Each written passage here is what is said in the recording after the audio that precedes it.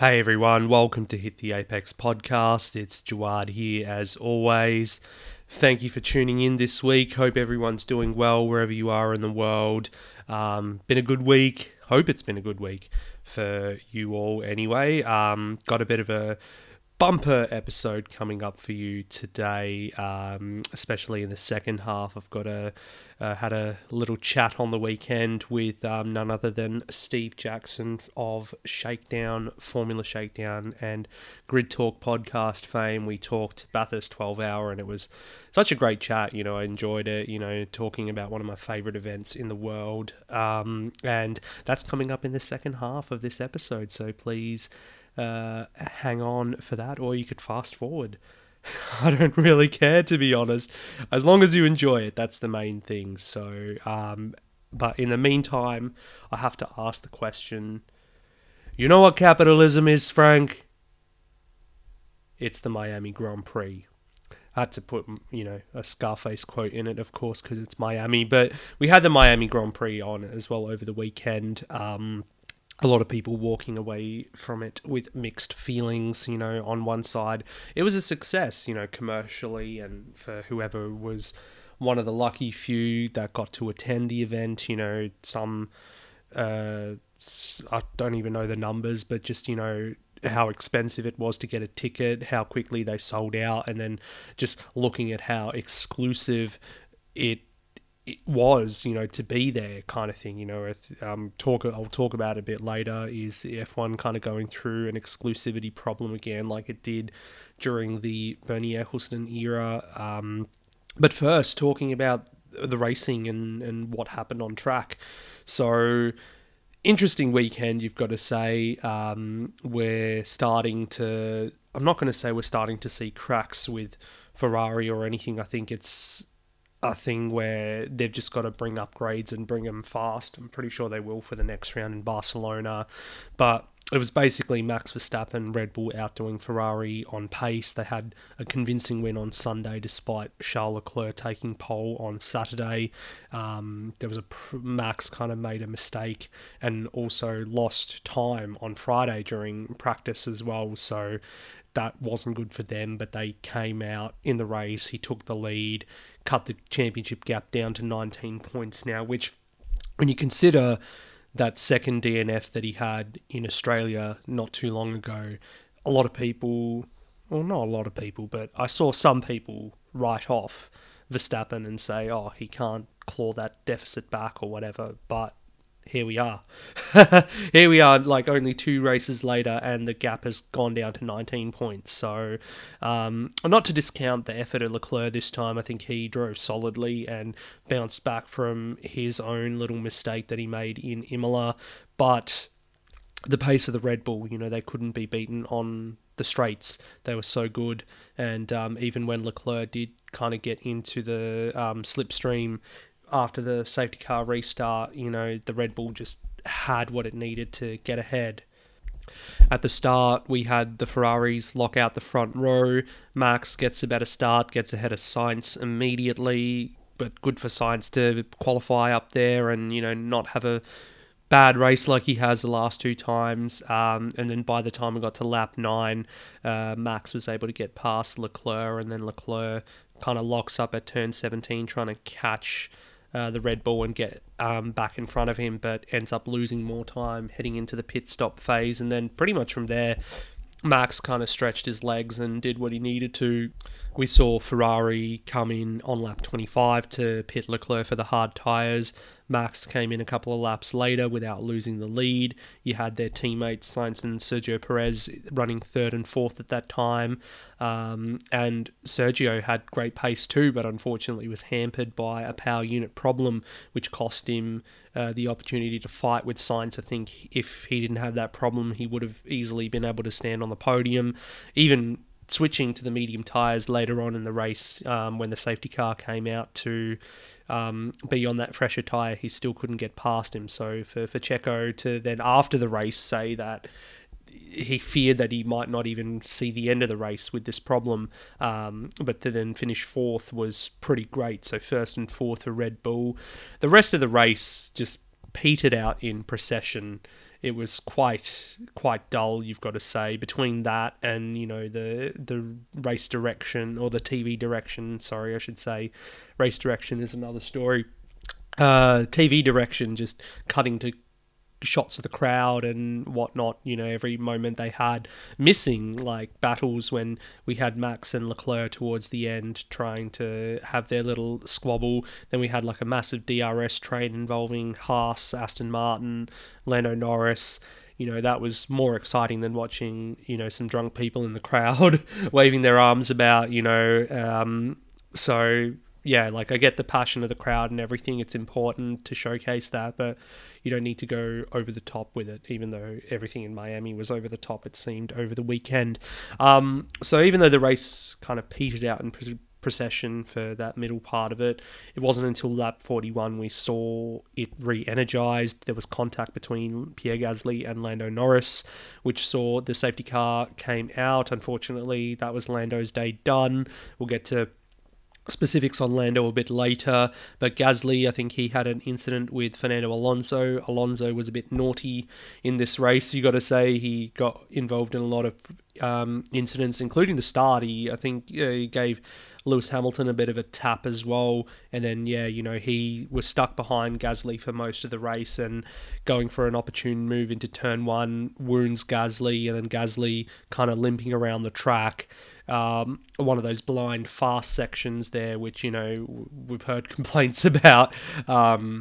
Didn't see Lando coming, and Lando's coming at full speed, and they collect each other, and then the McLaren ended up being the worse off in that incident. So that brought out the safety car, allowed people to do their pits who hadn't pitted, possibly switch to a two-stop strategy if they thought that they could get more points and some more overtaking done.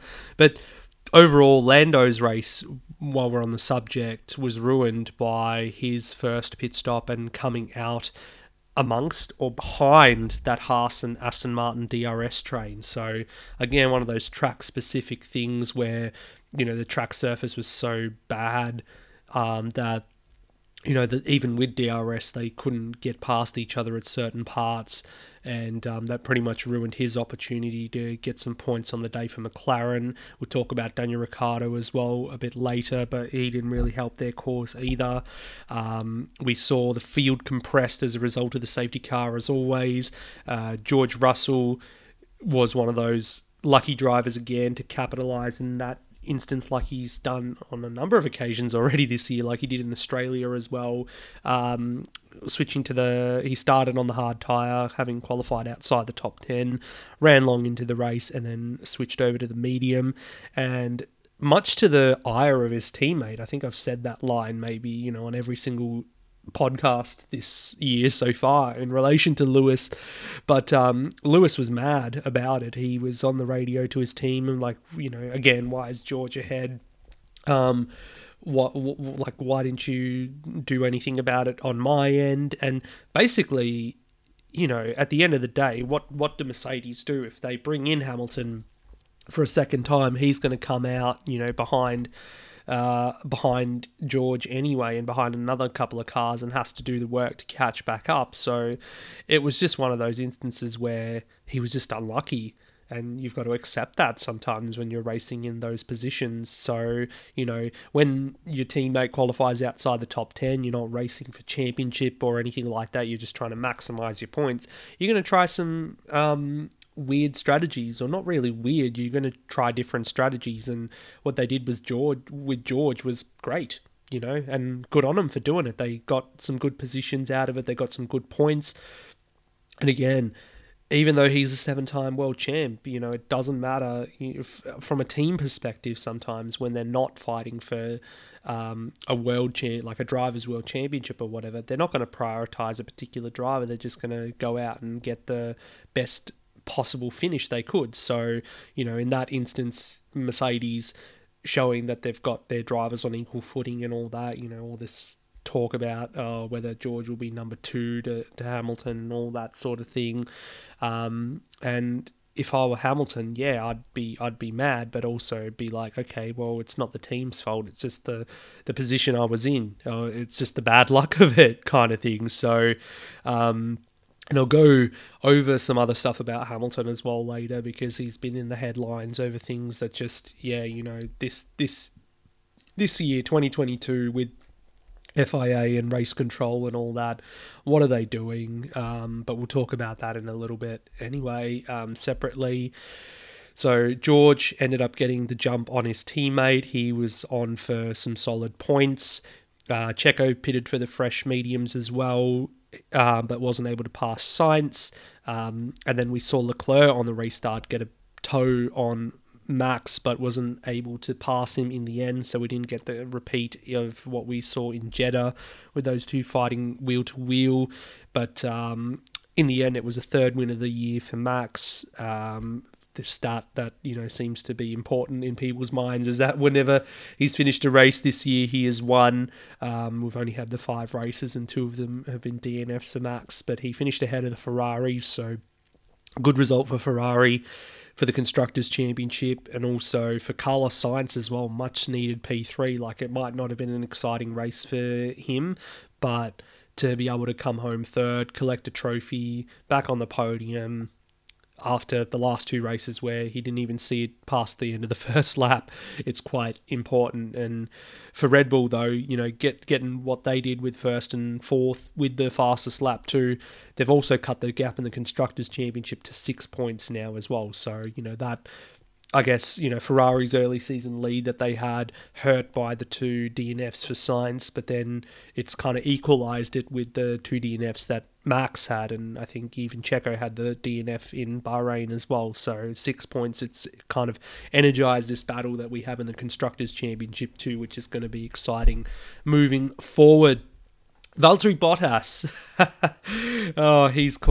he's caused some intrigue as well early this week. I'm sure everyone who is an F1 fan and has Instagram would have seen his latest post. So yeah, bear and all again hopefully for Drive to Survive season 5 or whatever. Everyone seems to be a fan of Valtteri Bottas's rear end in that instance, but he did well in qualifying. He was 5th fastest. I mean, this is the thing, which people say, leaving Mercedes has made him so good now. It's like, well, he's always been this good. It's just at Mercedes it was hard for him to show how good he was because he had a 7-time world champion teammate, and also the mental side of things as well, having been put in that position of number 2 driver for so long. The wingman would eat away at you mentally, but qualifying 5th in an Alfa Romeo. He was on to finish P5 as well. He had a bit of a lonely race until after the safety car restart. He ran a little wide and actually gave up the places to his former team, to Mercedes, so that allowed Russell to finish 5th, Lewis Hamilton to finish 6th, and then Bottas coming home in 7th to still score some decent points for Alfa Romeo. They're looking very good where they are at the moment in the championship. But yeah, unfortunately, that mistake kind of cost him what would have been another really good 5th place. Behind those guys, we had Esteban Ocon in 8th, and when you look at the context of his weekend, that 8th does indeed, like he said, feels like a win because he didn't end up actually competing in qualifying due to a crash that he had in FP3. He pitted under the safety car, having started on the hard tyres, and was able to essentially get that cheap pit stop and finish in the points. The crash that he had in FP3 caused a bit of controversy as well, because it didn't seem like it was a severe crash, but there was this whole argument about why are there no Tech Pro barriers on the walls at this track. Surely they could, if they've spent so much money on a fake marina, as has been the meme in the build up to this event, they could have put Tech Pro barriers on for safety. We're talking about safety and all that sort of jazz.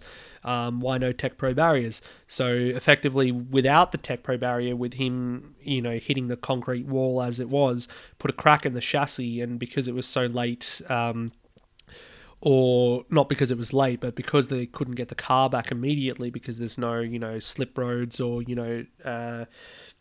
infield for them to transport the car back to the pit lane.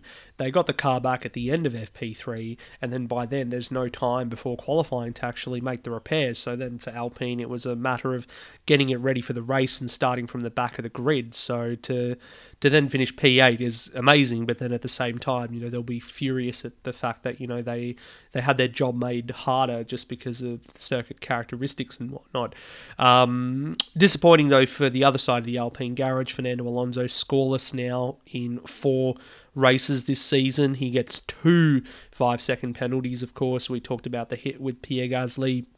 And he was stuck behind Gasly for, pretty much the entire race and wasn't able to pass. I think he just got a bit cranky and hot under the collar and ended up making a botched move, which caused that.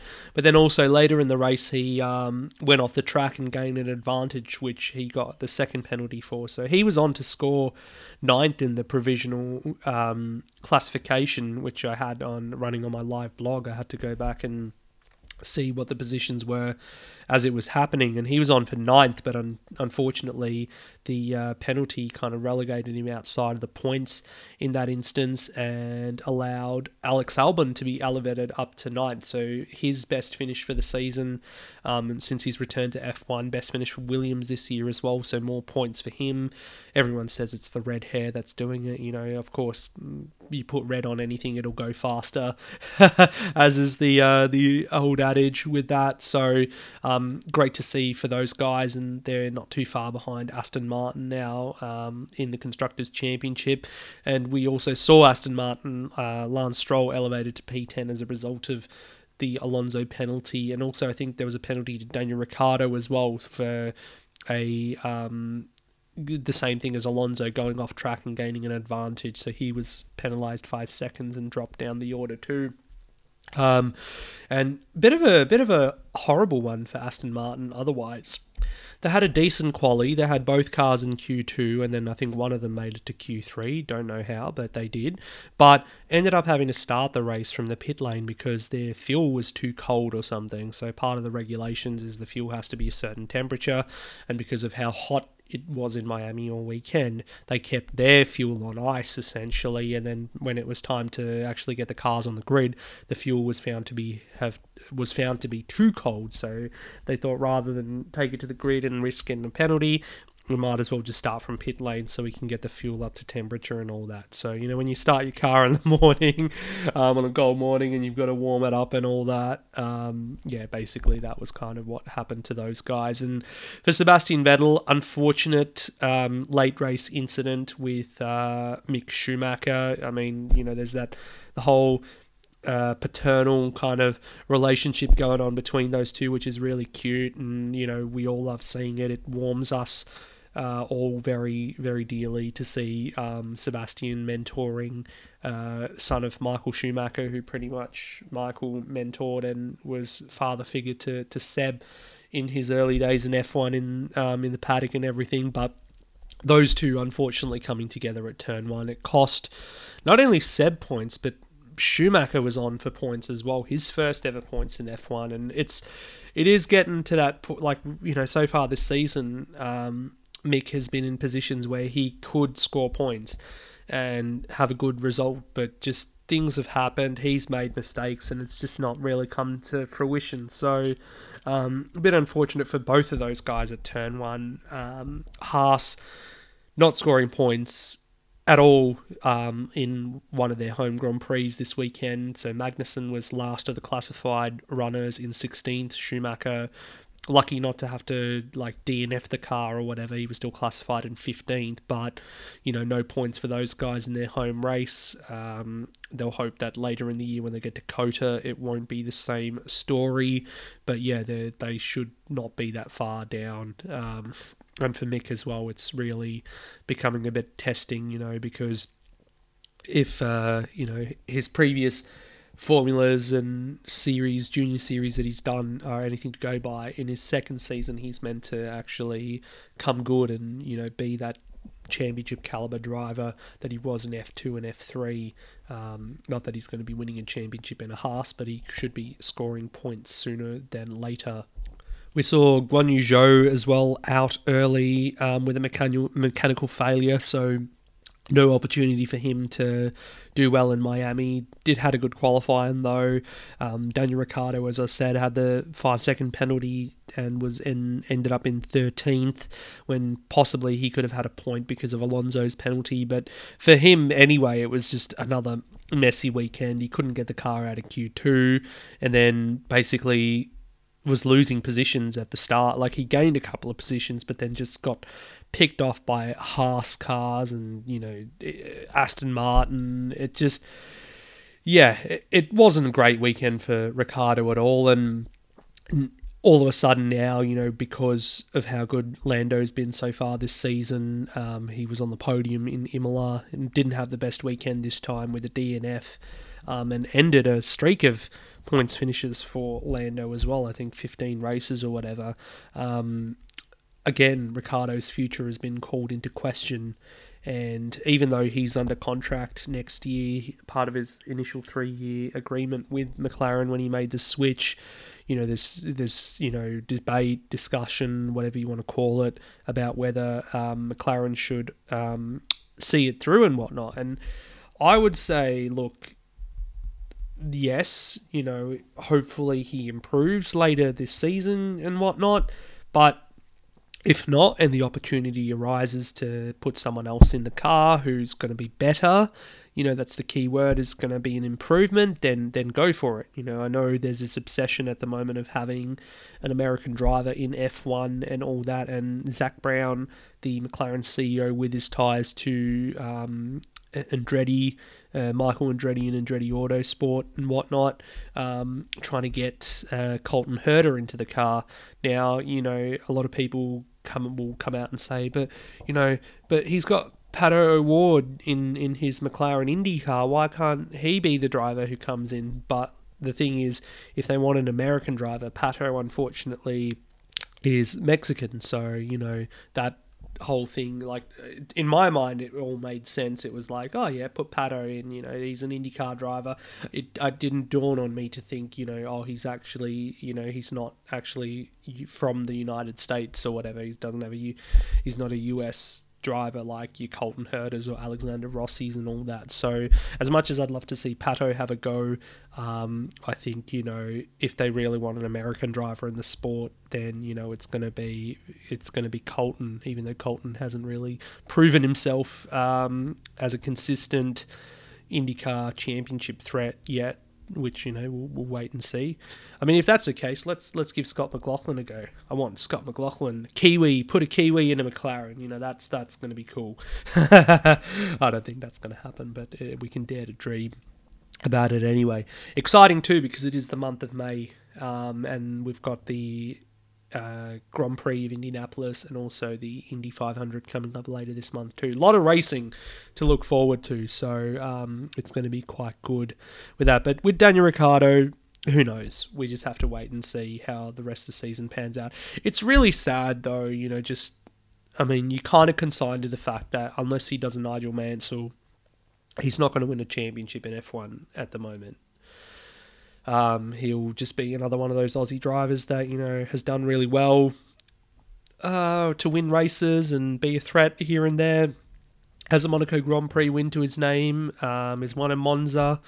So one at Spa, has some famous wins under his belt, but yeah, just couldn't quite get the championship thing done. So hopefully the new hope will be Oscar Piastri to do that. So that pretty much caps off, the on-track stuff with the race. To talk about the Miami Grand Prix weekend as a whole, I guess you could say that the grid walk that Martin Brundle did, which, is in itself a bit of a meme at the moment, kind of surmised the weekend. Poor Brundle. I feel like he's just doing his job kind of thing. And we love, all the F1 fans love Martin Brundle. He does such a great job with the grid walk wherever he goes in the world. And there's people who recognise him. There's people who are honoured to be on the grid walk. And then you've got these pair of aloof celebrities, and most of them I don't even know who they are, to be honest. I mean, I could pick a few of them. My favourite one was, and this is no slight on Martin, because I would have been, I don't even know who this basketball player was from Duke University or whatever. He confused him for Patrick Mahomes, the NFL player. So that was quite hilarious. But yeah, kind of just that summed up the race. There's people here who probably have no clue about F1. They're just there because it's a big event and they get to be seen and everything and whatnot. Yeah, I've heard this spiel about how this is how, sponsors meet teams and stuff like that, and this is how funding comes to the sport and everything. But when you compare that to the other things that happen on the weekend, the lack of the Tech Pro barriers, let's spend more money on this bloody marina than getting some safety things put out. And then while we're on the subject of safety, the FIA and their new scrutineering measures on underwear and jewellery, like that's something that, when it first cropped up in Australia and I was sitting in the press conference and I was like, what? Why are we talking about underwear? And Christian Horner was like, my drivers just go commando, so, and then Lewis was like, well, I've got certain jewelry that I can't actually remove, wink wink, and that got Max Verstappen kind of, imagining things on the spot. And I understand that the rules have been in place for years, which has been brought to everyone's attention and whatnot, and they're just trying to say, oh, look, off the back of Roman Grosjean's incident, in the case there is a fire or whatever, you can reduce the chances of burns and whatnot or serious injury if you don't have jewelry in the car. Now, that's a fair point to make, but the fact that, they're going so gung-ho about it at the moment is like, there's bigger fish to fry. Seriously, there's things that are going on at the moment in the sport where the one thing I said earlier about an exclusivity problem again, I do feel like even though we've got all this accessibility and yada yada, social media and Liberty Media have done a good job with all that we're starting to see F1 create an exclusivity problem again within the sport, trying to make it specifically for the elite, to come to the races, bump up the ticket prices, so only certain people are allowed to come, not your average fans who, let's be fair, so many fans have got, or so many fans have been made over the world in the last 2 years because of things like Drive to Survive and because we've all been in lockdowns and, what's on at night, on night to watch if you're in this side of the world or in America and whatnot, it's Formula One, and, they all love that stuff. So trying to create, a divide between, two different classes or whatever is absolute rubbish. And, to remind everyone of what I said earlier in the season, F1 is a world championship, not just a United States and Middle East series or whatever that, what we're seeing at the moment with more races in the US. And of course, next year we will have more races in the US than we do in any country, any one country, or US is the one country that has the most races compared to everywhere else in the world.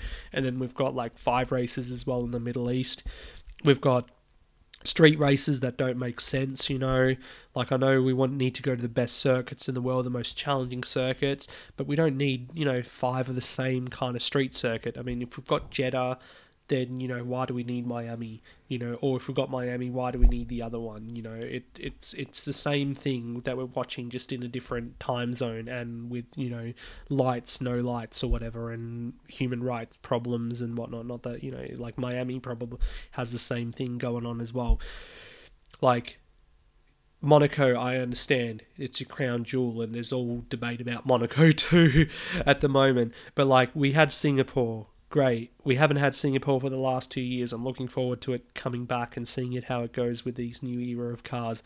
We had Baku, first year, not so good. Second year, it did really well. And now it's kind of a mainstay. Everyone has a soft spot for Baku. Why do we need Jeddah? It's just, I'm over it.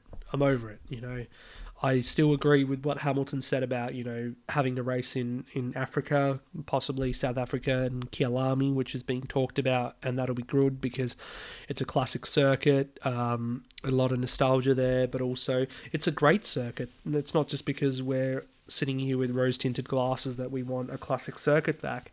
No, it's because it's actually good it's an actually good track. That's what happened when we brought back, and this wasn't even Liberty Media, it was still under the Bernie Ecclestone era, when they brought back Austria, we love Austria. And then Liberty Media, they brought back Zandvoort, they brought back Imola to being a permanent, facility. Turkey, the couple of races we had there, they were great. So that's the thing, these permanent tracks is what F1 should be about, not just exclusively racing in a car park with fake marinas. It's just not good. And the whole jewellery thing as well. So Hamilton's off the hook for 2 races. He's been given an exemption or whatever. And we saw Seb Vettel as well doing his protest with wearing his underwear above his race suit. I mean, if there is something brewing, between the FIA and Formula One, it could be like catastrophic. It could be damaging and whatnot. The question is why. I know we've got a new president, Mohammed bin Sulayem, and whatnot, but why is he trying to rattle the cage? Why is he trying to change things that don't really need to be changed? When, coming off the back of last year and what happened in Abu Dhabi, they took their time to come to a decision, basically scapegoated an individual and put 2 new race directors in charge. To be honest or whatever, I'm not convinced about them either so far this season. It's just, so far we've had Niels Vitic run all 5 of the races we've had. Eduardo Freitas will do his first race next time. But the whole thing about, having 2 separate race directors alternating and whatnot was so that, you would think that it would be to avoid problems like we had in the build-up to Miami with both of them getting COVID. It's like, then... And neither of them were in Miami. Like, Vitic had to run the race remotely from that FIA bunker that they wanted to do, like the VAR in football. So, anyway, it's just making my brain melt just thinking about all these things. So, rather than, again, focus on what could be a good championship year for Formula One, we've got these exciting new cars. We've got, 2 different teams fighting at the front for the championship and whatnot. We have these other issues going on which, seem to take everyone's attention away from it. And even Andretti, Andretti trying to become the 11th team in Formula One.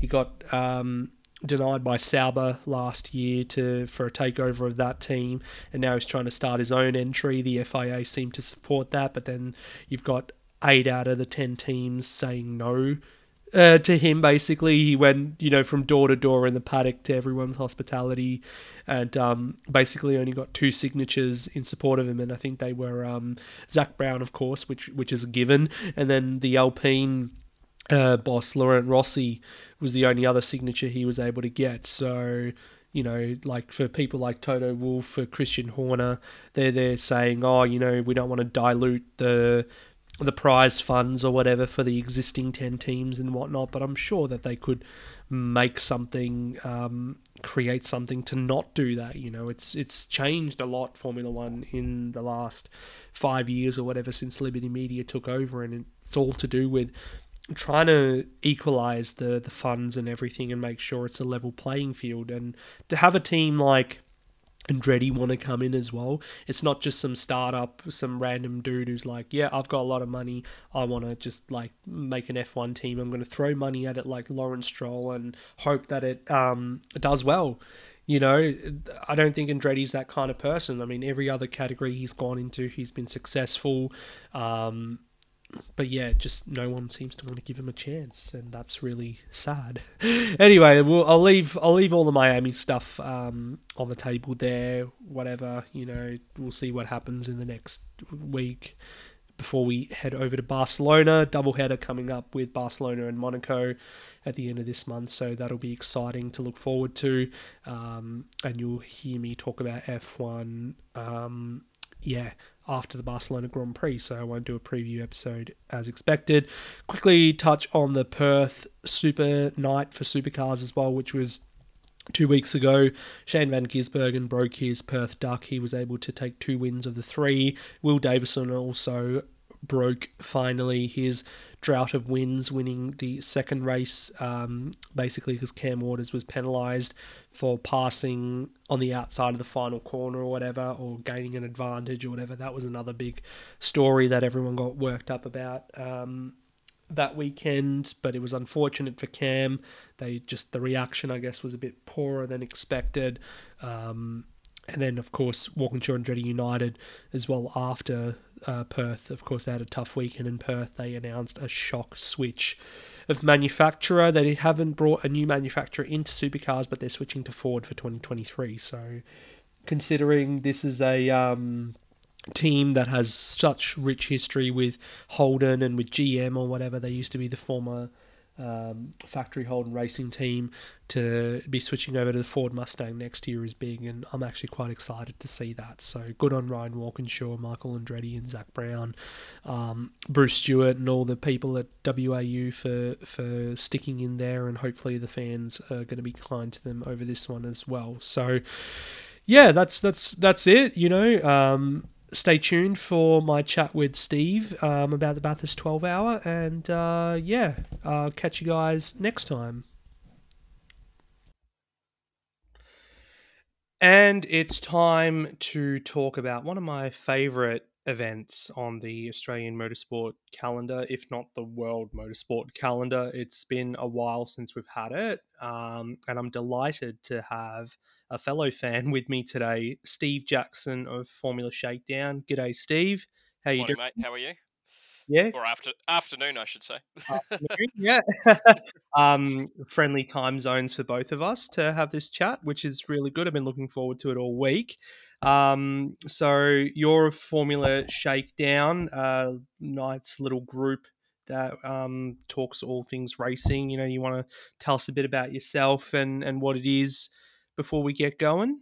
Yeah. So, Shakedown, just in general, is effectively like a celebration of all things motorsport. So we'll talk about basically anything. Couple of series we do avoid just to save arguments, but Shakedown split across three groups. So we've got Formula Shakedown, Moto Shakedown for bikes basically, and also Shakedown itself, which focuses more on GTs, prototypes, sports cars, that sort of thing. So across the three, I think we've got around 8,500 members or so. So it's reasonably healthy. Majority of us are based in Australasia in terms of admins and that sort of thing. But I mean, wherever you are in the world, you're more than welcome to join. The idea behind Shakedown is basically just to avoid a lot of the nastiness and just sort of mudslinging that you get on other sites. So we're very much all about the positivity and that sort of thing. I mean it's really just a great place to sort of network and meet other fans and just have a bit of a chat. And events like the 12 hour tend to bring out a lot of the people who just sort of lurk, and we've got chats that get set up for these events, and it's just a really good way of sort of enjoying these events. Wherever you are in the world, it's tricky being in New Zealand sometimes as a motorsport fan because everything's on at Sparrows Fart o'clock in the morning or stupidly late at night. And the 12 hours is one of those rare events where you can enjoy your racing and not have to have a IV of coffee plugged into you at the same time. So it's a wonderful event, but it's one of the many events that we tend to showcase. And to me, the 12 hours right up there with Spa 24, Nürburgring 24, Le Mans, that sort of thing. It's one of the sort of one of the hallmark endurance events. So I mean, I'm definitely not the only one who's ready to go for this. I mean, like the chat and shakedown is very much swung in the favour of the 12 hour, and even though it's a small grid, the quality is just as I think this is one of the best driver lineups we've had in a very long time, and some newcomers to the mountain as well. So exciting times. Yeah, we'll get into driver lineups and the depth of the field in a bit. So I'll also put all the links to the shakedown pages into the description for you listeners out there. And yeah, if you didn't guess already, we're talking about the Bathurst 12 hour, which for many years has always been kind of at the start of the year in February. We missed out last year due to obvious reasons, which I don't need to go into. And again, early this season we had it scheduled for February, but a new variant struck and things got pushed back and everything. And eventually, with the help of SRO and local people and all that, we got a date in May. We're in May now, and yeah, we're only a week away from the event. So how exciting! I've really missed it. It's one of my favorite events to go to. It's one of my favorite tracks in the world to go to. Like you say, it is up there with Spa 24 Hour as well. When one of those circuits which drivers just when you hear them talk, they're like, I want to go to Bathurst. I was listening to the podcast that Tom Clarkson does for Formula One. He was talking to Alexander Rossi, who came and did a Supercars wild card a few years ago with Andretti Autosport. And, as much as he had probably not the best time there, he was saying it's still one of his favorite circuits. So it's good to hear when, such highly rated international drivers talk about this 6.2 kilometer public road west of Sydney, or well west of Sydney, in such high regard. Yeah, it's one of those places where even though I mean, let's be honest, it's in the middle of nowhere.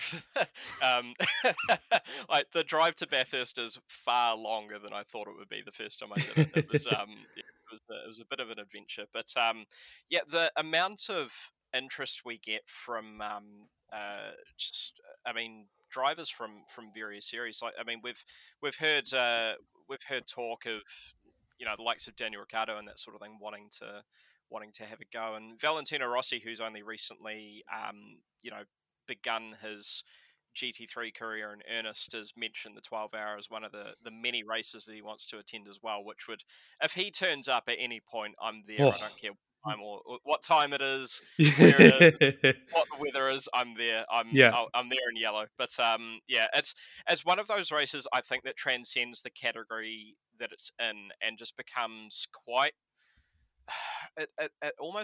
It's really hard to put into words, but it's as you say, it's a public road. It's more or less in the middle of nowhere, but it produces some of the best racing that we've seen on the planet. And I think GT3 tends to produce very, very good racing, just with the way that, especially with the way the Stefan Raytel organization and so on, like managed to balance these cars so well. But even then, the circuit itself, you wouldn't think, looking at how narrow it is, especially over the top, that it produces the racing that it has. But it's I think it's definitely a bucket list event for a lot of drivers, and that also explains why we see so many drivers make the trip from Europe or America or wherever they're based, down to Australia for effectively one race out of a very sort of spread out calendar. And a lot of these guys have commitments in Europe, and especially with GT World Challenge and the endurance cups and International Open and NLS, and they could be anywhere in the world, but the fact that they choose to come to Australia really does highlight just how quality this event is, and just how amazing the circuit is as well. Absolutely right, and what you said about Valentino there, that's the dream. I said as soon as he made the switch to GT3 and doing the GT World Challenge, or the European GT Challenge or whatever, like, all right, he's got to be in the frame to come to Bathurst and have a tilt at the 12 hour. So that would be good to see in the future. Alas, it won't be this year, but the 12 hour wasn't always it's always been a major event here in Australia. It wasn't always how it is. So 2011 was effectively the year that put the race on the map, with the transition over to GT3 machinery. We started to see this interest from factory teams from Europe, the likes of Audi, Mercedes AMG, Porsche as well eventually got in. And then 2019, I think it was, that it became part of the Intercontinental GT Challenge, which is basically this mini championship of like 4 epic races, which include the Spa 24 hour. There's a race at Kyalami. There was a race at Indy. I'm not sure how it looks this season, but it's definitely grown in the last decade, compared to how it was, where we'd have, production cars. Basically, it's basically what the Bathurst 6 hour is now, what the 12 hour used to be. And we had mostly, your local drivers from V8 supercars or, various other categories around Australasia. Yeah, I think it was Audi who took 2011, wasn't it? I think they're the only manufacturer of sort of won more than once Mm. since 2011, since it became more of a GT3 format. But I mean, looking at like the race goes all the way back, so it was first run 1991, 1992, around there, Mm. and it was Toyota Supra that won. First time around, so it's gone from very much like a I hate using the term grassroots because it's always attracted such incredible talent, but it was definitely more of a production focus, as you say, and like the 6 hour sort of fills that gap now. And we had a time where it was a 24-hour event for a couple of years as well, I think in the early 2000s. But I think the way sort of it's structured now, and the fact that it's been incorporated into the IGTC, which is a fantastic series as well. Uh, it's sort of again, it highlights just how how quality this event is. And I mean, going back all the way to 2011, like Christopher Mees is a guy who still comes back to the mountain today if he can get a chance, and he won all the way back in 2011. The fact that he's willing to travel all the way from, I think he lives in Switzerland now, all the way from Switzerland to Australia for one event a year, that's a long way to go racing. So yeah, he's obviously a massive fan. But yeah, so since 2011, it's become stronger and stronger each year. I think 2019 was definitely my standout year, just in terms of the quality of on track racing. And just there was a little bit of controversy as well with that coming together between Matt Campbell and I think it's Chaz Mostert Mm. in the BMW as well. So like a little bit of controversy always sort of riles things up, and there was a bit of mystery as to whether EBM actually Bamba Motorsport actually won that race, because the penalty was still very much up in the air by the time the flag dropped. But yeah, I think the way it's run now is very much the way I'd like to see it continue. But there's opportunity for. I was having a chat with a friend just a couple of days ago actually, and we were talking about getting like Australian TCR in the mix there as well at some point, just to try and shake things up. But yeah, I mean, for now, it's very much the focus is on GT3, and I love the fact that even though that's the highlight series, or uh, um, the highlight sort of championship. The fact that they still allow invitationals, so we've got a couple of the Mark cars coming back this year. They are phenomenally loud. If you've never heard one before, they are. The Bentley is loud. The GT3 Bentley, which is no longer, is incredibly loud. The Mark sounds like God's plumbing. It's an incredibly loud car. So please take hearing protection if you're going this weekend. Um, but yeah, it's really good that they've managed to bridge this gap between a very much like a homegrown event, along with the wealth of talent that this attracts, and so many teams like Gripper M, and like we've had KCMG with the Skylines, and M Sport with their Bentleys, Audi with I think every team they've ever had, Yep. WRT, WRT. Triple F have turned up, didn't go so well, but like just the fact that it attracts such these big names from GT3 racing really does show how healthy this event is, even with the numbers this year. I think this is.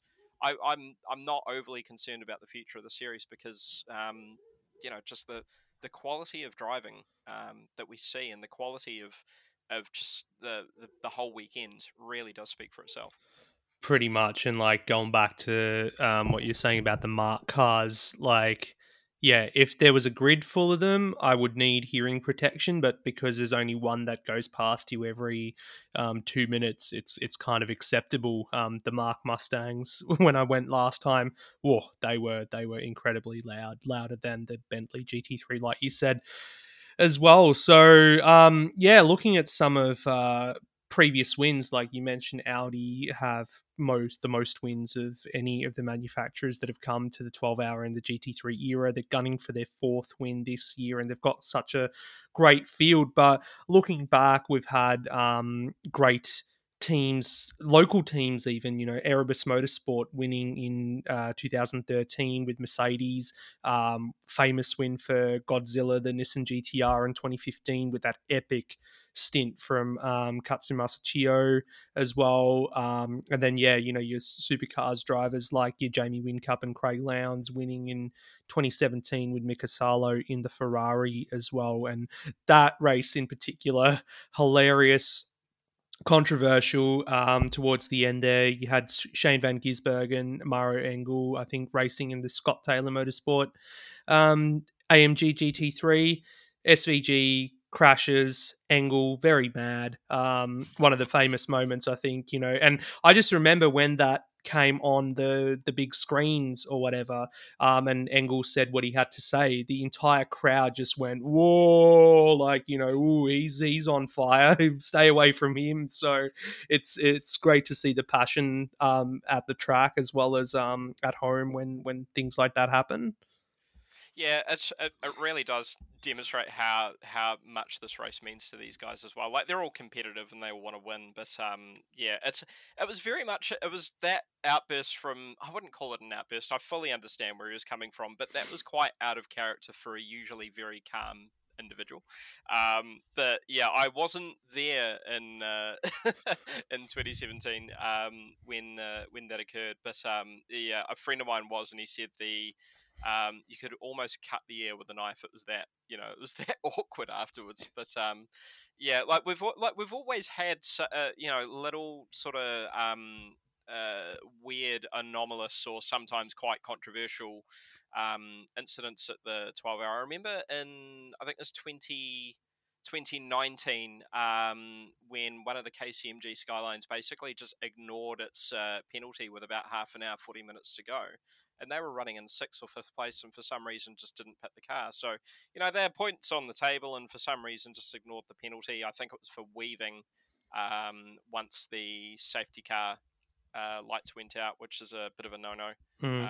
in this format. So there's always been little things like that, and then you've got the bigger comings together, like Chaz Mostert and Matty Campbell in the same race, with the the two making contact down the end of Conrod Strait. So, like there's a lot of especially with longer endurance races and that sort of thing, especially when you get to the tail end of these races, where it definitely becomes more of a sprint to the end, especially if there's been like a late safety car or a red flag period. If you're a fan of the Spa 24 hour, you know that half the race is red flags. So like there's always those little incidents just to shake things up a wee bit. But with that in mind, I'm hoping with I'm hoping we get a clean event this year, just with the comparative lack of numbers. But we've always been treated to some incredible racing here. So especially with Audi wanting to clinch that fourth, and a couple of manufacturers aren't really present this year. We've got no Ferrari, we've got no obviously no Bentley, Lamborghini's not present either. Sorry, we've got one Lamborghini, don't we? War Yep. Racing. So yeah, I mean it's a bit of a reduced grid in terms of manufacturer representation. And Audi definitely have the strongest presence on the grid, by the looks of things as well. So yeah, they'll be hoping to capitalize on it. They've bought a lot of, I think every single R8 is the current edition, the Evo 2 as well. So they're definitely going for going for the outright win. So yeah, it's very hard to predict with the quality of drivers that we've got, but it's nice seeing so much Australian talent back on the grid as well. It's looking more like it did back in 2011 when it was still the majority of the field was Australian. Yeah, between Australia and New Zealand, one of my favourite combinations, probably, who I'm going to be secretly hoping for the win is the number 65 car with Chaz Mostert, Fraser Ross, and Liam Talbot in Yeah. there. Fraser Ross did an amazing job last time out in 2020, being on the, I think, silver. They won the silver class, I believe it was, racing in that McLaren Yes. Yeah. 720S. Yeah, so that was a good result for him. And Chaz Mostert not yet won the 12 hour. He could join a very elite group of few who've actually won the 6 hour, the 1000, and the 12 hour. I think only Paul Morris is in that category at the moment. So Yeah. he could join his old co driver from 2014 in that group. So I really am a fan of that combination. But looking at who else Audi have brought, they've brought Kelvin van der Linde back. They've got a rookie in Nathaniel Burton. I think that's how you pronounce his name. Yeah. Marcus Winkelhock again, another one who has been around Bathurst many times in an R8. They've got Ricardo Feller. And then, local guys, Yasser Shahin, who's been racing in GT World Challenge Australia. They've got the Bates entry with Tony Bates, David Reynolds, and Cameron Waters from Supercars as well as the Lee Holdsworth, Mark Sini, and Dean Fiore entry of Hallmark, which is, I think they've been together for quite some time. I think every time I've been to the 12 hour, that car has his delivery and the driver lineup has pretty much been the same. So it is a full-on assault from Audi this year, which if when you look at how big the field is, if they're all on the lead lap, we could have an Audi 1, 2, 3 potentially. Yeah, it's looking quite likely, and I mean Mercedes really are probably the only brand who, or only other manufacturer who can threaten that. But the especially the I mean the 74 car, Nathaniel Berthon, Calvin van der Linde, Brad Schumacher, that's quite scary.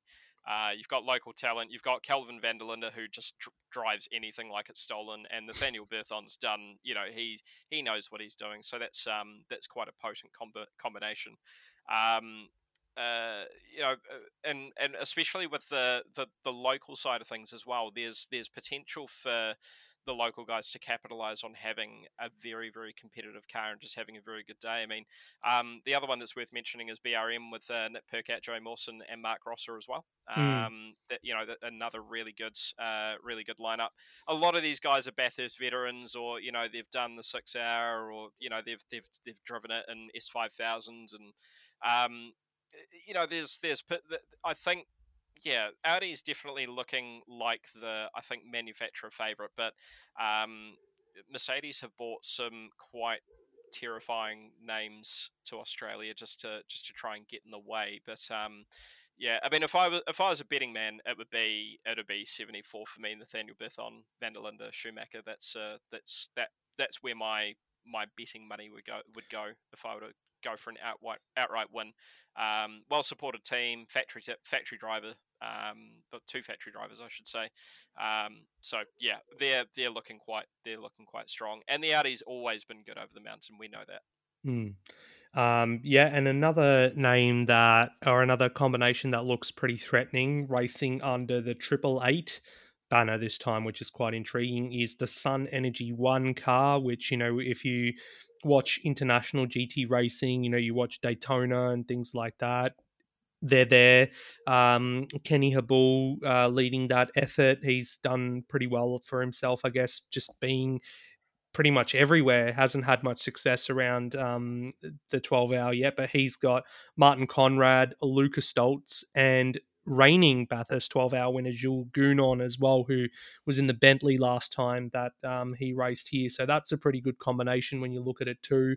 And yeah, the benefit, I guess, of not having like an outright pro class as such, it being replaced by pro am, is that they can have that fourth driver in the car as well, depending on your grading and everything. So it just makes it even more competitive having a fourth driver on board, like we do see in some of these teams.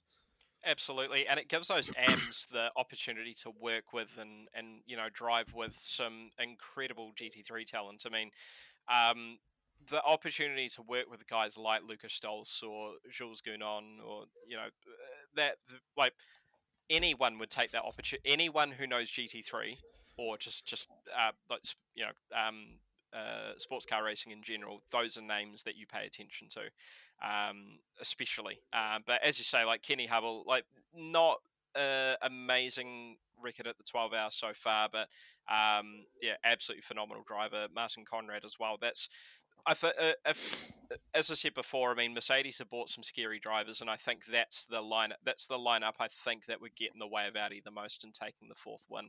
That and there is also the sorry, let me just find it. Yeah, as you say, Triple Eight, but Ram Motorsport as well with Brett Hobson, who's a Shakedown member. G'day, Brett. Michael Sheargold and Garth Walden as well. So yeah, great local talent there as well. Obviously, Brett Hobson's done a million laps around Bathurst, usually in a Nissan. But I believe the Nissan has moved on, and he's now behind the wheel of something a wee bit different. So very keen to see how he goes. But there's also a 19 Court Racing team. You got Will Brown, Mark Griffith, and Jack Perkins.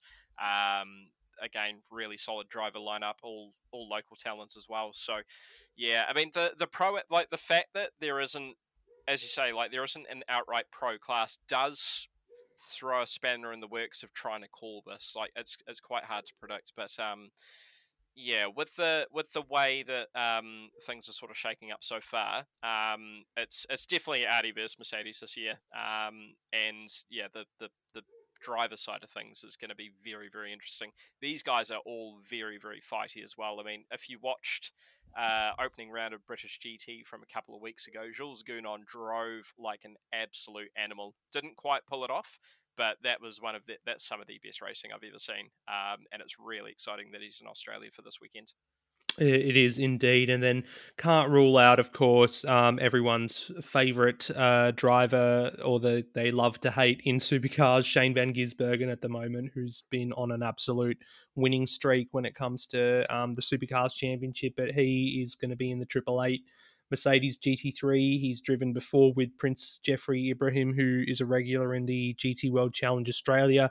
And then they've got the his Red Bull rookie teammate Brock Feeney in the car too. So with Van Gisbergen in the car, anything can happen, as we know. And I don't think he's won a 12-hour before for McLaren back in 2016. That was a great win there for Techno Autosports, but hasn't had much luck in the Mercedes around the mountain. But he's in the absolute form of his life, so I wouldn't be surprised if they're there or thereabouts as well.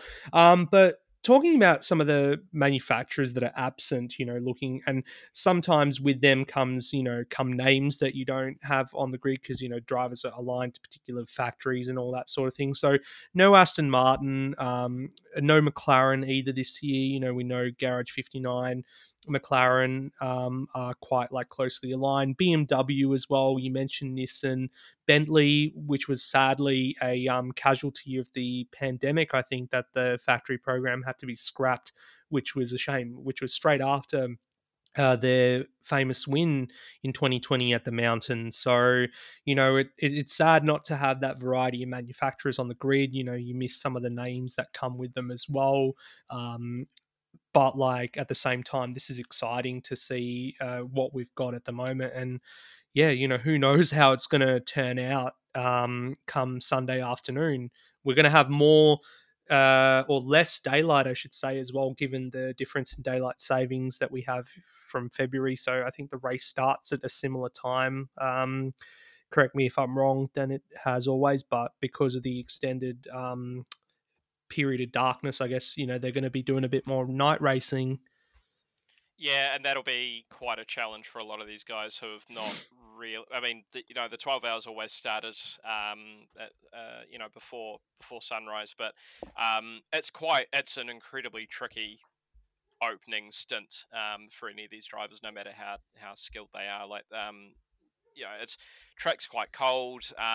Lighting is obviously terrible, and it's not light circuits in Europe. Like if you look at when they do the Paul Ricard 1000 and that sort of thing, where there's stadium quality lighting and that sort of thing. Going over the mountain, you really are on your own. You've just Yep. got your headlights and the occasional camera flash, and that's it. It's a very, very different circuit. This so, given the time of year we're doing this, obviously the 12 hours usually February, so it's a lot colder. Tires will be same compound as we've seen so far in other parts of the world this year, but it's a very unfamiliar time of year for a lot of these guys. So I'd expect a lot of especially the more experienced drivers who are able to sort of constantly remind themselves that it's not a sprint, it is a 12-hour event, and you've got to be able to get the car to the finish in order to finish it all. The attrition side of things is a concern. Just like I said earlier, with the lack of numbers on the grid, but the drivers that we do have are all very, very they're sensible. They know when to push, and when it's not so good to drive on the absolute limit. So it'll be interesting to see. I'm just hoping, like, we've got rain predicted for basically the whole weekend. I'm hoping it stays as rain and we don't get snow. We have seen Bathurst covered in snow this time of year many, many times in the past. But hey, look, if it does, we had Spa in World Endurance Championship, I think 2016, it snowed for half the race and they just ran it red flagged. So hopefully that doesn't happen. But it wouldn't surprise me. We've had kangaroos on the track. We've had a tree on the track. We may as well have some snow at some point, right? Like, Yeah, take it's going to advantage happen. of take advantage of the weather this time of year. But as you say, it's just depends on what happens on the day. While you're talking about attrition as well, something interesting I have to point out as well is that so many instances we've seen cars not even make it through the practice sessions. They get written off before they even make it to qualifying. There's 6 practice sessions across the weekend plus qualifying, and then you've got the top 10 shootout or Super Pole, like the European audience will know it as. So many times, like, even big names, can have an incident in practice. They get wiped out at the top of the mountain. We know how unforgiving it is with the concrete walls, and then that's their weekend done. So how important is it to just keep it on the bitumen and not in the wall through the practice sessions as well? Yeah, and I mean, that's my mate. That is the main concern I think that a lot of people have, is just the sometimes the mountain just bites. You could be doing absolutely nothing wrong at all, but this is an incredibly unforgiving circuit. It's not like what you see in Europe and some parts of the States as well, where you've got you know large tarmac runoff areas and then a gravel trap and then a tech pro barrier a mile away from that. It's all very much like, if you make a mistake, there is a wall there, or there is a gravel trap that's going to meet you. It's I hate using the term old school circuit so liberally, but it really is. It's not really a circuit at all. It is. You mentioned it at the start of the recording. It's a public road, and Yep. occasionally a motor race breaks out, which I love. It is one of the last holdouts of uncompromising circuit. So these guys will be punished for mistakes, and they, like, okay, you do get the freak accidents as well. Like, I think it was 2020, Yasser Shahin in the Benz Mercedes had a horrific accident up the top of the mountain after one of the marks was running slowly just off the racing line. I think it caught him completely by surprise. Mm. And we also saw in that one of the best examples of just how closely knit all these guys are, because I remember quite a few drivers were sort of slowing down or even stopping to see if he was okay. And then we had one of the Aston Martins completely disintegrate over the top, and Renger van der Zande stopped to pull the driver out. I can't remember who it was, but yeah, like we've seen KCMG ride off their cars in the past. One of the Bentleys got almost written off, but somehow resurrected back into life for 2020 as well, and then ate its own tire 8 hours into the race, which was a bit tragic. But yeah, like there is a very good chance that this 20 car grid will be, it might be 15 cars by the time we get to Sunday, which is unfortunate, but that's just the way this event goes. It's incredibly unforgiving. It's up there with the likes of Spa as it's a bit of a widowmaker for cars. It destroys cars. It's well known It for it. It does. I think that Aston Martin you were talking about might have been the R Motorsport Yeah, 62 entry yeah. with Luca Giotto in there as well. I don't know if he was driving at the time, but yeah, they've not had the best of luck over the years, apart from that sensational pole lap that Jake Dennis put in 2019.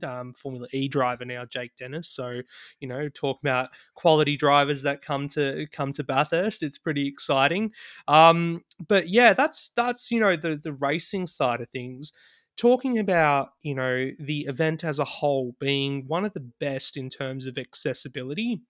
I think I've never been to a motorsport event. Like, I know you hate using the term grassroots, but as a spectator, sometimes, the grassroots feeling is the best in terms of having access to wherever you want, not being, held back by security to get into the paddock, and like you can get onto the pit lane rooftop. It's pretty much open house. You buy 3 day ticket or whatever, which I hope is still like under $100. I think it was last time I went. And that's surprising considering supercars now own the 12 hour. I would have thought that they'd put the ticket prices up, but it's incredible. Like the access you get, the track to town thing that they do on the Thursday as well. They first did it in 2020, I believe, and it was a huge hit. It was good to see all the cars being driven to the track. I remember sitting at one of the roundabouts to get some photos, and I've got a good one of Fraser Ross with his thumbs out of the the driver's seat or whatever. So that was good, and then just being able to see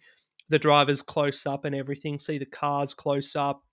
Never before, I reckon I'll get the chance to meet 6-time IndyCar champion Scott Dixon, for example. He was racing in 2020, so I was a bit starstruck by Scott Dixon, I've got to admit. So racing for Aston Martin with Rick Kelly and Jake Dennis that year. So it is one of those events where I think you can just you.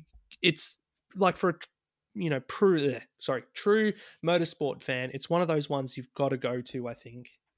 Yeah, you sort of hit the nail on the head. It's one of those events where you can go, and it feels like to me what a motor racing event should be. You should be able to get up close to the cars. You should be able to meet your favorite drivers.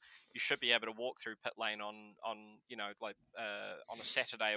Like, understandably, they wouldn't let you walk through pit lane during the active session, but having the ability to take photos of the garage and the cars and meet your favorite drivers and that sort of thing is one of those. It's becoming increasingly rare on a global scale. I remember going to a Formula One event in Spa in 2018, and it's almost impossible to go anywhere bar where you bought your tickets for, and I think that was more of a trait of Formula One than of the circuit or the accessibility of the track itself. But it's definitely not the way of things with Bathurst. You can go there and you can walk the track. You can go all the way from all the way from pit lane, all the way up to the top of the mountain, back down the other side. You can walk down.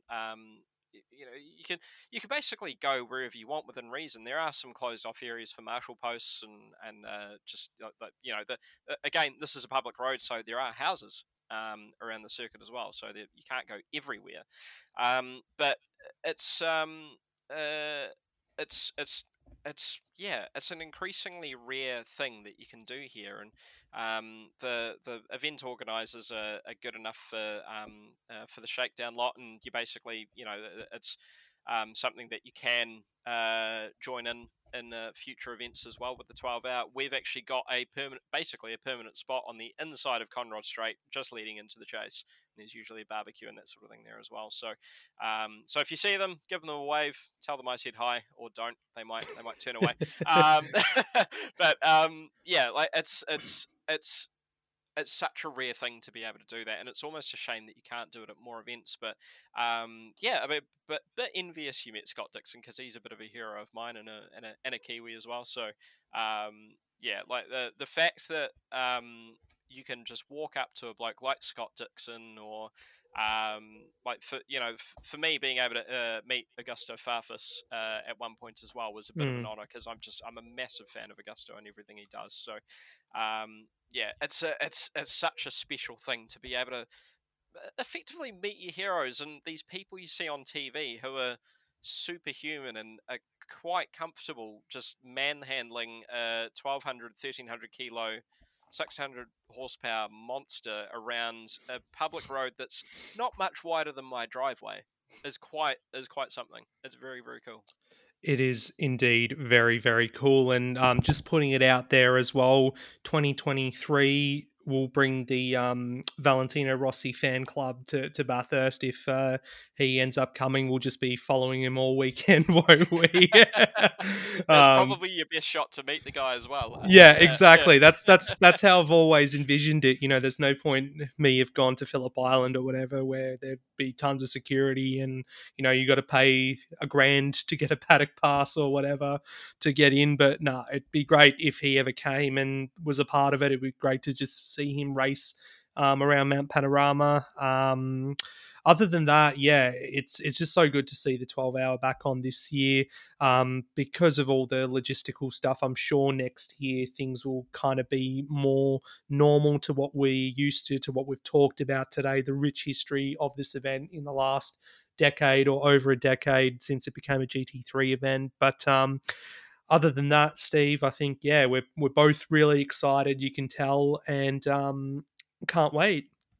Yeah, I'm really looking forward to it. And just on what you said before about the timing and that sort of thing, that's like, so if you're listening and you've been a bit sort of upset or turned off by the entry list or the size of it, more importantly, this is probably the worst time of year for this event to happen. We've had British GT start up, GT World Challenge Europe, America, and Asia are all well and truly underway.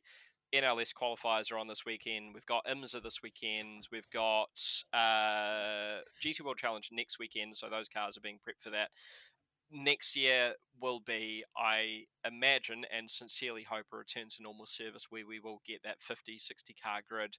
I'm hoping we can get some of the missing teams back. I really want Triple F to come back and have another go, because they obviously had a bit of a horror time with their sole entry last time around in 2020. So, look, if you're listening and you're put off by the entry list, don't be. Watch the race. If you can still go, please go. This event needs the support to stay alive, and it's not make or break now, but I think 2023 it really needs to be a hit for it to continue, because it's such a massive effort for these teams and for these drivers to take time away from their family and from their normal lives to travel down under to entertain us, to race for us. Basically, it's entertainment at the end of the day. So please don't be put off by the entry list. These guys are incredible drivers. There's phenomenal international and local talent. So please just go, enjoy the race, watch it. Tell your friends, tell your mum, I don't know, Mother's Day gift, buy her a ticket, I don't know, but please support the event, because this needs to continue. It is honestly one of the best motorsport events on the planet. Hit the nail on the head. So yeah, I think that pretty much wraps things up for this week's show. So thank you so much again, Steve. Big shout out to the Shakedown folk as well. I'll pop all the links in the description for the episode so you can follow them, be a part of this wonderful community. And again, like just with the whole Bathurst 12 hour thing, it's an example of what makes a great motorsport community is something like Shakedown, where you can rock up to a race such as the 12 hour, and there's people there, and you can meet new people, new friends potentially, and yeah, just have a good time. So I think last time I did that at a Formula One event was a very long time ago, for example, not trying to sling mud on F1 or anything. But yeah, thank you again, Steve, for coming on and talking 12 hour with me. And yeah. No, thanks very much for having me. It's been really good. All right. Well, until next time, thank you guys for listening, and yeah, see you next time.